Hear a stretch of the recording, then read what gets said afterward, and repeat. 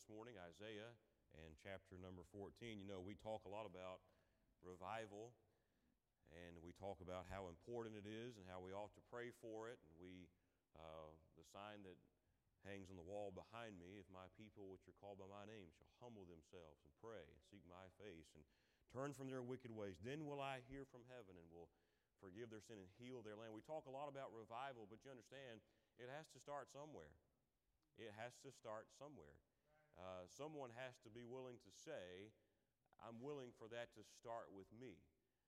I'm willing to be the one to humble myself and to pray and to seek God's face. And I'm willing to turn from my wicked ways. You know, you may not have control, and I may not have control over whether or not anyone else does that, but we've got control over the one that we look at in the mirror every morning. And we can be the one to say, Lord, let it start with me. And praise the Lord for the truth there. And, of course, I want you to pray for Gary and Mindy. And that was Gary on the piano a while ago. I had to do a double take there. And Brother Gary's been holding out on us. And all this time, I had no idea. And but anyway, you pray for them. This will be their last service for a while here at home. Because, of course, as many of you know, they are on deputation. They're missionaries. Raising support to go to Australia, and I'm so pleased that our church is the sending church for Gary and Mindy Tingson and their family, and they're going to be traveling pretty much every Sunday for the foreseeable future. Of course, the summertime is a little bit tough as far as deputation's concerned, but they're getting ready to kick it in high gear. I know they'll be traveling much between now, and we may not see them here at service until right around Thanksgiving. So I want you to pray diligently for. I know many of you do. You pray faithfully for Gary and Mindy, but I wanted to put another audible reminder for you to do so. Ask the Lord to protect them as they travel. Ask the Lord to touch the hearts of churches and pastors to take them in and to take them on for support. And it's very important. You know, if we'll get a picture of God's big world. If we'll get really concerned about God's big world, guess what? I believe this with all my heart. He'll take interest in our little world. Yes. I believe that. Amen. And I'm thankful for all of what is done to support missions and the prayer for missionaries and so forth, places all around the world. Yesterday I was praying, and the thought struck me, at about 10 o'clock or so on Saturday night, Sunday school is starting on the other side of the world at the Pacific Rim, in the Philippines and in Japan and in South Korea and all along the Far East. At 10 o'clock on Saturday night, it's 10 o'clock Sunday morning over there. Guess what? They're meeting, and some folks are gathering in house churches, and some folks are meeting underground, and some folks are doing all they can to give the gospel folks will never hear. And we need to pray for them. Isaiah chapter 14. Stand with me, please, for the reading of God's Word. Isaiah and chapter number 14. And we'll begin reading in verse number 9. Isaiah chapter 14 and verse number 9. Hell from beneath is moved for thee to meet thee at thy coming. It stirreth up the dead for thee, even all the chief ones of the earth. It hath raised up from the thrones all the kings of the nations. All they shall speak and say unto thee, Art thou also become weak as we? Art thou become like unto us? Thy pomp is brought down to the grave, and then the noise of thy viols, and the worm is spread under thee, and the worms cover thee. Notice verse 12. How art thou fallen from heaven, O Lucifer, son of the morning? How art thou cut down to the ground, which didst weaken the nations? Notice verse 13. For thou hast said in thine heart, I will ascend into heaven. There's your first sin, by the way. I will ascend into heaven. I will exalt my throne above the stars of God. I will sit also upon the mount of the congregation in the sides of the north. I will ascend above the heights of the clouds. I will be like the Most High. Verse 15, yet thou shalt be brought down to hell, to the sides of the pit. They that see thee shall narrowly look upon thee and consider thee, saying, Is this the man that made the earth to tremble, that did shake kingdoms. I want to talk to you this morning on a very, very important message, and that is simply this: robbing God of His glory. Robbing God of His glory. Our Father, I pray that You'd help us this morning as we think and look upon things eternal. Father, this is a wonderful book, and we sure do love it, and thank You that You're the author of it. And these are not man's words, these are Your words, and I pray that You'd sink them deep into our hearts this morning. And Father, take the truth of the Word of God and help us as we set out to fulfill the purpose for which You made us. And Father, I pray that everyone here would decide this morning to make the decision, the conscious decision, not to allow Satan to use us to rob our God of glory that rightfully belongs to You. Our Father, please use the message this morning. In Jesus' name we pray. Amen. Thank you for standing. You can be seated. If you'll remember in your New Testament, in just a few hours, a few days maybe, perhaps at the most, before Jesus was to be crucified, Jesus met with the disciples and He said, "One of you is going to betray Me." And they said, "Lord, is it I? Is it I? Is it I?" And of course, no one suspected it to be Judas Iscariot. Jesus also looked at Peter and He said, "Peter, before the sun comes up tomorrow morning, you're going to deny Me 3 times. This, of course, was at the gathering that we know as the Last Supper. And Peter said, "Lord, I'm never going to deny You." He said, "If it doesn't matter what happens." He said, "I'll die for You before I deny You." But we know the story, and we know how it turned out. And Peter did indeed deny his Savior. And then after Jesus was crucified and rose again from the dead, and we know that Peter had a little bit of a time of backsliding there.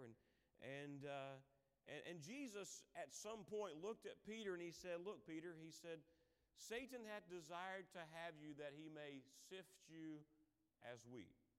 That's not the text of the message this morning, but I'm using that as an illustration as we get into the sermon, because I want you to understand that Satan's goal was not primarily Peter. His goal was to destroy the potential of Peter's life. His goal was to wreck and to ruin what Peter could accomplish for the glory of God Almighty.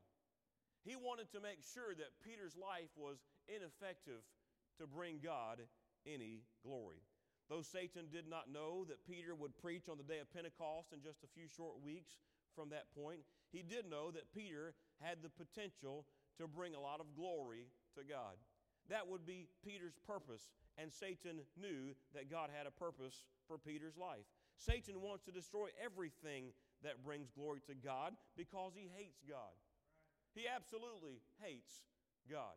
In fact, in the verses that we read in Isaiah 14 just a few moments ago, in verse 12 it says, "How art thou fallen from heaven, O Lucifer, son of the morning? How art thou cut down to the ground, which didst weaken the nations?" And here it is in verse 13. He said, "For thou hast said in thine heart, I will ascend unto heaven."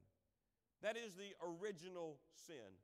We talk about sin originally in the Garden of Eden. Oh, yes, that's where sin was original for mankind.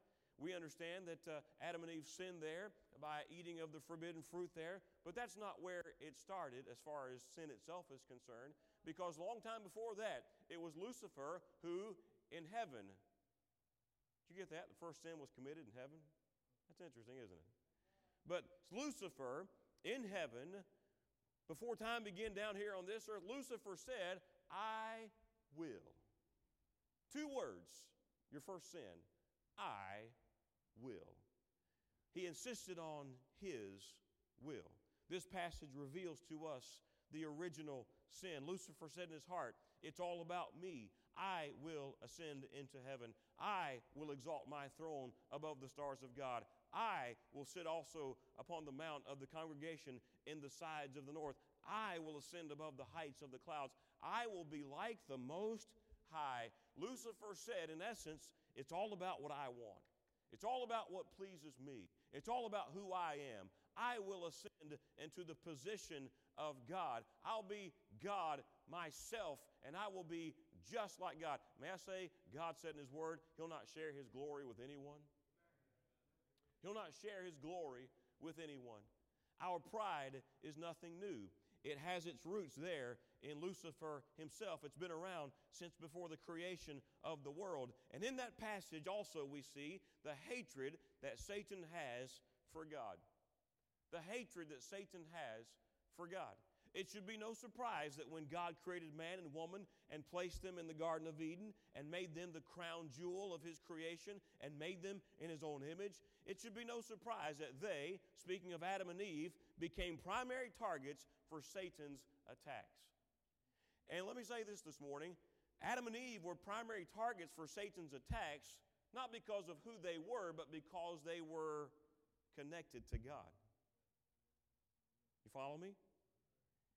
Satan's primary target has always been God. That's his enemy.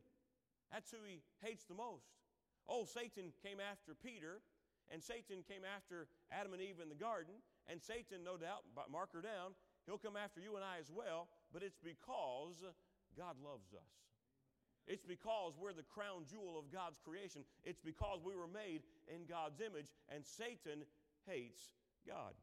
The Bible does not tell us how much time elapsed between the creation of Adam and Eve in the garden and the serpent tempting Eve, but apparently it was not very long. The serpent came and spoke with Eve and began to question God to her. You know the story. He said to Eve there in the garden, he said, yea, hath God said.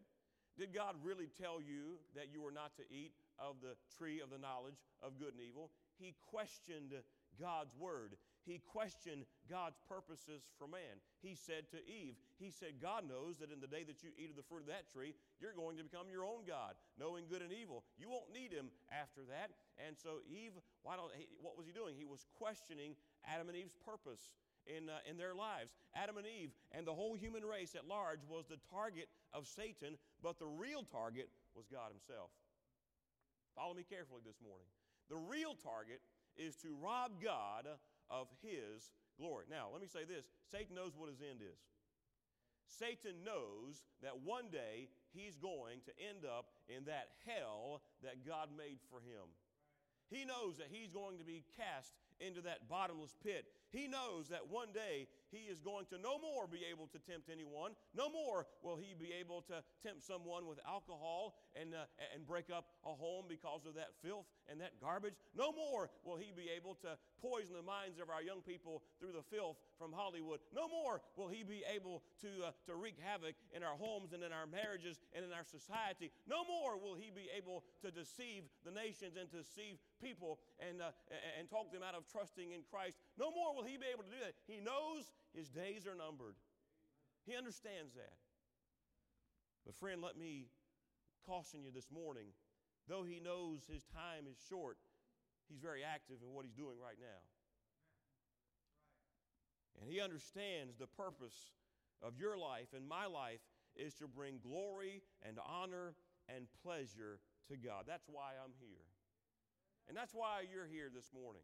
That's why you breathe God's air and drink God's water and eat the food that God is so gracious to provide for us and to enjoy all the wonderful things that this life affords. Hey, it's not so that I can have fun, it's so that he can have fun. It's not for my glory, it's for his glory. You were made to praise the Lord. You were made to glorify God. What does it mean, preacher, to glorify God? You're there to make God look good. You're there where you are in your life, in what God has given you, to make God look good. People will look at your life and glorify God. Jesus said it in Matthew. He said, let your light so shine before men that they may see your good works. Now, good works won't take you to heaven, but good works, you're supposed to do good works after you get saved. Well, why is that? Jesus told us. He said, so that men may see your good works and glorify you. No. Not you, him. No, I'm supposed to do good works, not so that somebody can pat me on the back and say, hey, look at him, what a great Christian. No, I'm supposed to do good works so people can look up and say, wow, what a God. Wow, what a Savior. Wow, what a Creator. Wow, what a Redeemer. That's why we're supposed to do good works. God is all about glory to himself. Our actions are to bring glory to God. 1 Corinthians chapter 10 and verse 31, the Bible says, whether therefore you eat or drink or whatsoever you do, do all to the glory of God. Our words are to bring glory to God. Our thoughts are to bring glory to God. Psalm 19:14, let the words of my mouth and the meditations of my heart be acceptable unto thee, O Lord, my strength and my Redeemer. Our actions, our words, our thoughts, our attitudes, everything we are, everything we do, every word we say is to bring honor and glory to God Almighty. Now, my life is not about me, it's about God. Your life is not about you, it's about God. My life is, God put me here for the last 50 years to bring honor and glory to Him.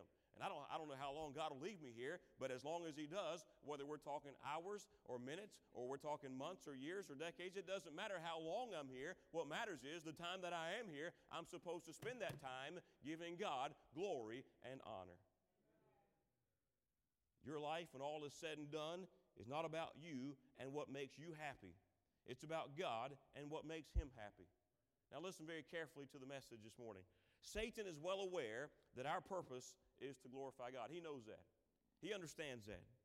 He, that is the devil, his desire is to rob God of the glory that belongs to God. So the question is, how does he do that? How does Satan go about robbing God of the glory that is due unto God? Well, the Bible tells us, by way of introduction, in Psalm chapter 19, verse 1, the heavens declare the glory of God, and the firmament showeth His handiwork. All of creation is a billboard for God's glory. It's a billboard for God's glory. I love to look at what God did. It's amazing to me. It doesn't matter what the season is. Here in Michigan, we get to enjoy all the seasons, and some of them we enjoy a little longer than others, but that's okay. And but we enjoy the beautiful sunrises and the sunsets, and we enjoy the snow and the beauty of it in the wintertime, and we enjoy the fall foliage of the leaves, and we enjoy the new life of the spring, and all of it reminds us of God. It reminds us of His glory. It reminds us of His power. It reminds us of His might. I think about the birds and the trees and the oceans and the streams and the majestic mountains and the beautiful fields and the rolling plains and the rivers that run into the ocean and the sun and the moon and the stars, and all of it loudly declares the wondrous glory of God. So how does Satan take that and rob God of the glory that He deserves from His own handiwork? I'll tell you how He's done it. He put the notion in somebody's mind a few hundred years ago that it all happened because of a big explosion. He put the cockamamie idea, cockamamie. Say, what does that mean? It means crazy. When you're from the South, you add lots of syllables to words and make them even crazier, amen? But he put it in somebody's mind to teach children that man came from a monkey. To teach children that all of what we enjoy, all of what serves as a billboard to bring glory and honor to our great God just happened because of some cosmic gas that billions of years ago decided to explode, and from that chaos of an explosion came all of the order of the universe and the solar system and the galaxies that we enjoy. Now, who does that make sense to? You got to have a hole in your head to believe that. I read a survey the other day. They say now only 42% of Americans believe that God created the heavens and the earth by the word of His mouth. Only 42% of Americans. I don't know if that's accurate or not, but we have a problem. We have a problem. But that problem stems from the fact that Satan a long time ago said, you know what, I can't do anything about God's creation because God made it perfectly. I can't do anything about the solar system and the Milky Way and all the wonderful things. The Bible says that God meted out the universe with a span, and He holds the oceans in the palm of His hand. I can't do it, but I can do this. I can try to steal the glory of it away from Him. I can ascribe everything that God did for himself and everything that God did for his own pleasure, and I can take it and twist it, and I can try to give glory and credit to somebody or something else. It doesn't matter as long as God doesn't get the glory for it. That's how he did it. How else will Satan try to steal glory away from God? He focuses this morning on you and I, the creatures that were made in the very image of God. You see, it wasn't the dogs or the cats or any other life form of which the Bible says that the Lord formed man of the dust of the ground and breathed into his nostrils the breath of life, and man became a living soul. The Bible tells us very clearly that God made man in his own image. And so Satan sits up and he takes note of that, and he decides, you know what, I'm going after man. I'm going after Adam and Eve in the garden. I'm going after them because they have a relationship with God that is unique, and they have the potential to bring God glory, and they have the potential to bring God honor, and they have the potential to bring pleasure to God. And I want to ruin that because I hate God. So this morning, the message is very simple. Satan's purpose for your life is that your life not bring glory to God. Real simple. His plan for your life, we can wrap it up in that one statement. He wants to prohibit you. He wants to constrict you. He wants to deny you bringing glory to God. How does he do it? Very simply, number one, how does Satan keep you and I from bringing glory to God? Number one, he wants us to be bad. He wants us to be bad. Now, you'll see the alliteration as we go, but just for the sake of the outline, he wants us to sin. He wants us to sin. He wants to drive a wedge between God and man. He wants to drive a wedge between our fellowship. Hey, the message this morning is primarily to save people, but I'll apply it to unsaved people here in just a few moments. If you're here this morning, you may be saved on your way to heaven, but you are robbing God of the glory and the honor and the pleasure that belongs to him if you're living a life of sin this morning. Hey, if you're doing things that are contrary to the Word of God, what are you doing? Hey, oh, preacher, don't worry about it. It's my life. I can do what I want to. What I'm doing is not hurting anyone else. It doesn't really matter. Oh, yes, it does, because your life is all about bringing honor and glory to God. And if you're sinning this morning, if you're involved in some wickedness, it may be hidden to everybody else. You may be the only one who knows about it, but let me tell you something. There's a God in heaven who knows about it, and you are robbing God of glory that belongs to him if you're doing something you ain't got no business doing. Say, preacher, what does it matter if I look at a few X-rated movies on the side, or a little bit of pornography, or a little bit of this, or a little bit of that? Hey, what does it matter if I drink a little here or smoke a little there? What does it matter if I cheat on my spouse a little bit here or there? Hey, as long as they don't find out, what does it matter? Hey, I'll tell you what it matters is you belong to God, and the Bible tells us that your body is holy and sacred, and it's to bring glory to God. Your life is all about God's glory, not your fun. By the way, life's a whole lot of fun when our life is spent making sure God has fun.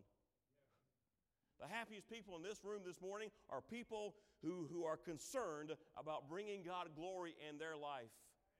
But the problem is Satan has lied to us, and he has told us that your life is all about your pleasure. Hey, don't worry about faithfulness at church. Don't worry about Sunday night. Don't worry about Wednesday night. Hey, don't worry about faithfulness in your Bible study. Don't worry about faithfulness in your walk with God. Don't worry about all those things, because after all, this is your life. Hey, your life is about God. It's about him.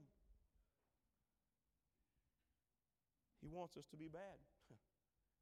He wants us to sin against God. In 1 John chapter 3 and verse number 4, the Bible says, whosoever committeth sin transgresseth also the law, for sin is the transgression of the law. Sin is when I do things that are contrary to God's law. That's what it is.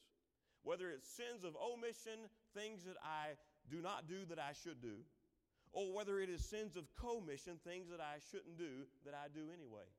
Either way, those sins, and by the way, we can list hundreds of them this morning. We may not have listed your own pet sin, but I'll tell you something. Whatever it is, whatever sin it is that you're harboring in your life, whatever it is that you're trying to keep under wraps a little bit, there's a God in heaven who knows, and your life is not accomplishing what God made you for, and that's to bring Him glory.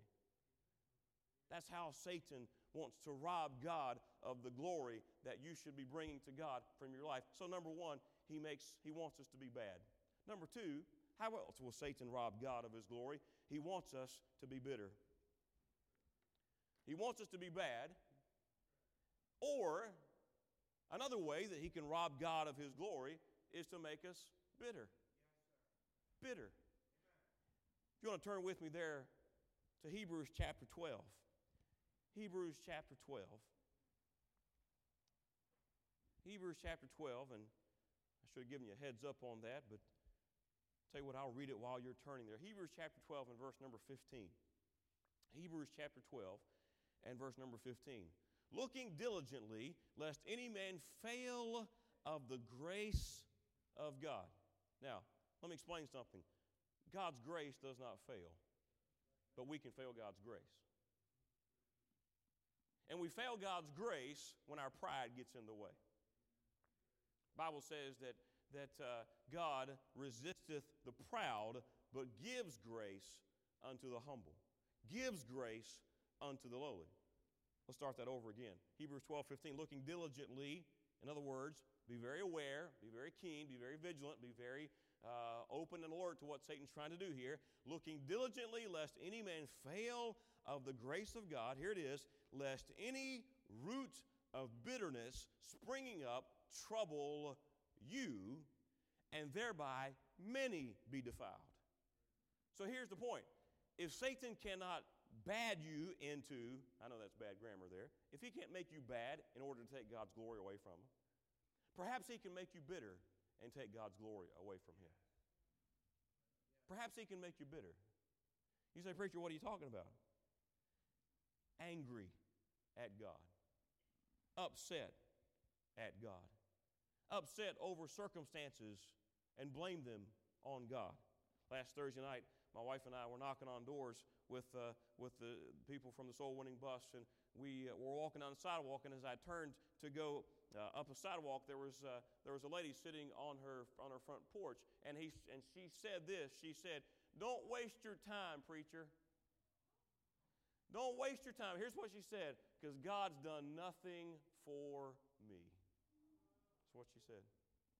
God done, there was part of me, and I just got through challenging the soul winners before that, saying, leave the door open for somebody who comes behind you. I hate it when God uses your own words to.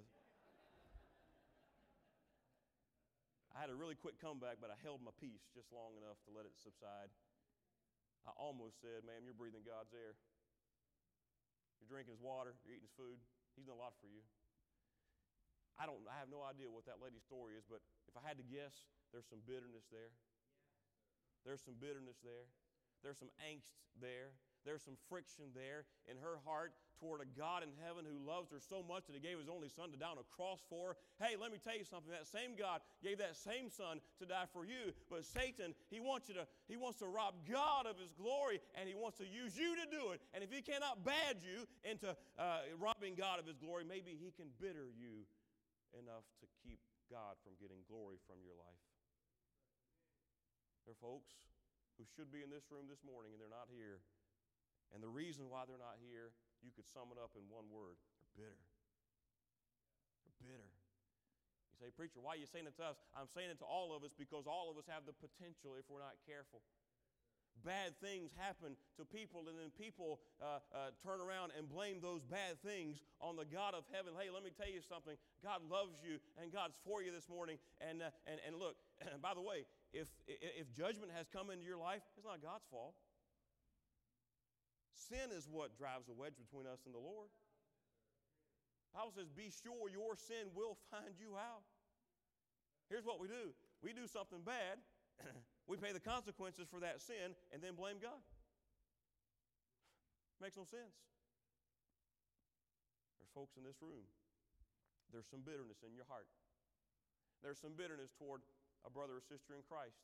There's some bitterness toward a family member. There's some bitterness toward some circumstance, toward God over some circumstances in your life. There's some bitterness about some sickness. There's some bitterness about things that you look at in your life and you say, that's not right, that's not fair, that's not just. God, how could you let that happen? Hey, let me tell you something. It doesn't matter what the cause of the bitterness is. Mark her down. Your being bitter at God will hurt you more than anybody else.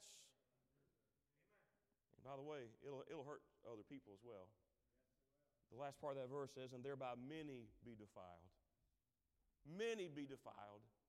Hey, mama, you can't afford to be bitter. You got children to raise. Hey, daddy, you can't afford bitterness in your heart. You got children to bring up in the nurture and admonition of the Lord. Hey, I'm simply saying Satan is looking for an opportunity to rob God of glory that belongs to him, and your life is all about bringing glory to God. Satan wants to take that away, and so if he can do it through sin or if he can do it through bitterness, that's exactly what he'll do. That's exactly what he'll do. He wants us to be bad. He would have us to be bitter. If those two things don't work, I'm going to switch gears a little bit as we come to the conclusion of the message. If he cannot have us bad and rob God of his glory, or if he cannot have us become bitter and rob God of his glory, don't miss this last one. He would have us to become busy. Busy. Too busy to glorify God. Satan uses it as a tool. We live in a society that's going everywhere 100 miles an hour. 100 miles an hour. And Satan would love for you and I to get too busy for God. Knocked on the door yesterday, follow up on someone. I said, hey man, I want to see you in church tomorrow. I don't think he's here. Here's what he said. Preacher, I'd be there. I know I've missed a lot in the last several weeks, but I've just been real busy. By the way, this outline was written before he said that. But it's indicative of a lot of us, isn't it? We get so busy that God gets crowded out of our lives. We get so busy. And by the way, I'm not saying busy doing evil things or busy doing sinful things. Many times it's busy doing good things. Busy doing things that are okay. Busy doing things that are not in and of themselves sinful, but let me tell you something. A good thing becomes a bad thing when it keeps you from doing what your purpose is, and your purpose, my friend, is to bring glory to God. And if I'm too busy to prioritize my life into doing what will bring God the most glory, then I'm too busy. I'm too busy. Satan wants to take away the glory that rightfully belongs to God. He's done it with evolution. He has ascribed that which God did so beautifully and so wonderfully and said, it just happened. It just happened.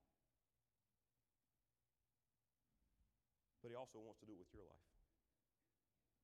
He wants your life not to fulfill the purpose that God has for you. If he can do it through sin, that's what he'll do. If he can wreck and ruin your life, you know what? It's really not about wrecking and ruining your life as much as it is the fact that when your life is wrecked and ruined, you can't bring God any glory. Hey, God gets no glory if somebody in this room this morning who's a saved child of God goes off the deep end and wrecks his life. God gets no glory from that. And Satan knows that. He knows that. So if he can cause you to be bad in an effort to rob God of his glory, that's exactly what he'll do. If he can cause you to become bitter and rob God of his glory, that's exactly what he'd like to do. He doesn't care how he accomplishes it. Because if he cannot get you to be bad or to be bitter, he'll get you too busy. Preacher, I'd be back on Sunday night. I'm just too busy. Hey, preacher, I'd be here for Wednesday night prayer meeting. I'd be here, but I'm just too busy. Hey, you know what? Lord, I'd love to pray and spend time with you. I'd love to get your power on my life. God, I'd love to spend some time in your word, but you understand, I'm a busy man. I'm a busy man. Lord, I'd like to bring up my children in the nurture and admonition of the Lord. I'd love to raise our children according to the precepts of your word, but Father, we're busy, you know. May I fast forward time a few, I don't know how far in advance because we don't know when Jesus is coming back. But there's going to come a day when we all stand before the Lord. And as we heard about in Sunday school this morning, we need to live our lives with that day in mind. We need to keep in mind that one day we won't be too busy to stand before the Lord. Our schedule will be abruptly and completely cleared for that appointment. And it won't matter. It won't matter so much what caused us not to bring glory to God. But what will matter is that as a child of God, we didn't bring glory to God. You were saved for a purpose. God did not save you just to take up 18 inches of pew. God did not save you, my friend, just so that you could have a fire escape from hell. That's not why he saved you. Now, thank God for it.